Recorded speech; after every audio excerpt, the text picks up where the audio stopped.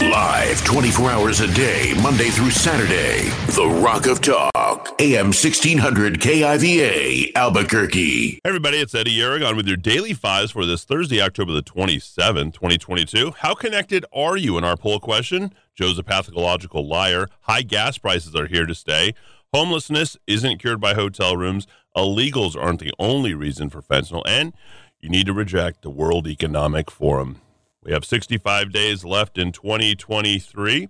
Check the weather. It's going to be sunny, but windy and cold. 52 degrees for the high today here in Albuquerque. Our highlights, Amy Coney Barrett, back in 2020, formally sworn in as the Supreme Court's 9th Justice. Your 5 entertainment moments, including Marilyn Monroe's divorce finalized after just 10 months to Joe DiMaggio. Where did you go, Joe?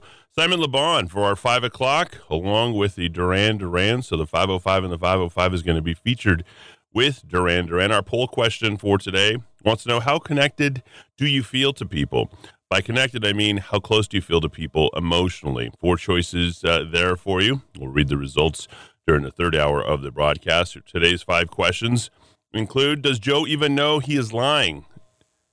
Is he pathological? That is the question for all of you.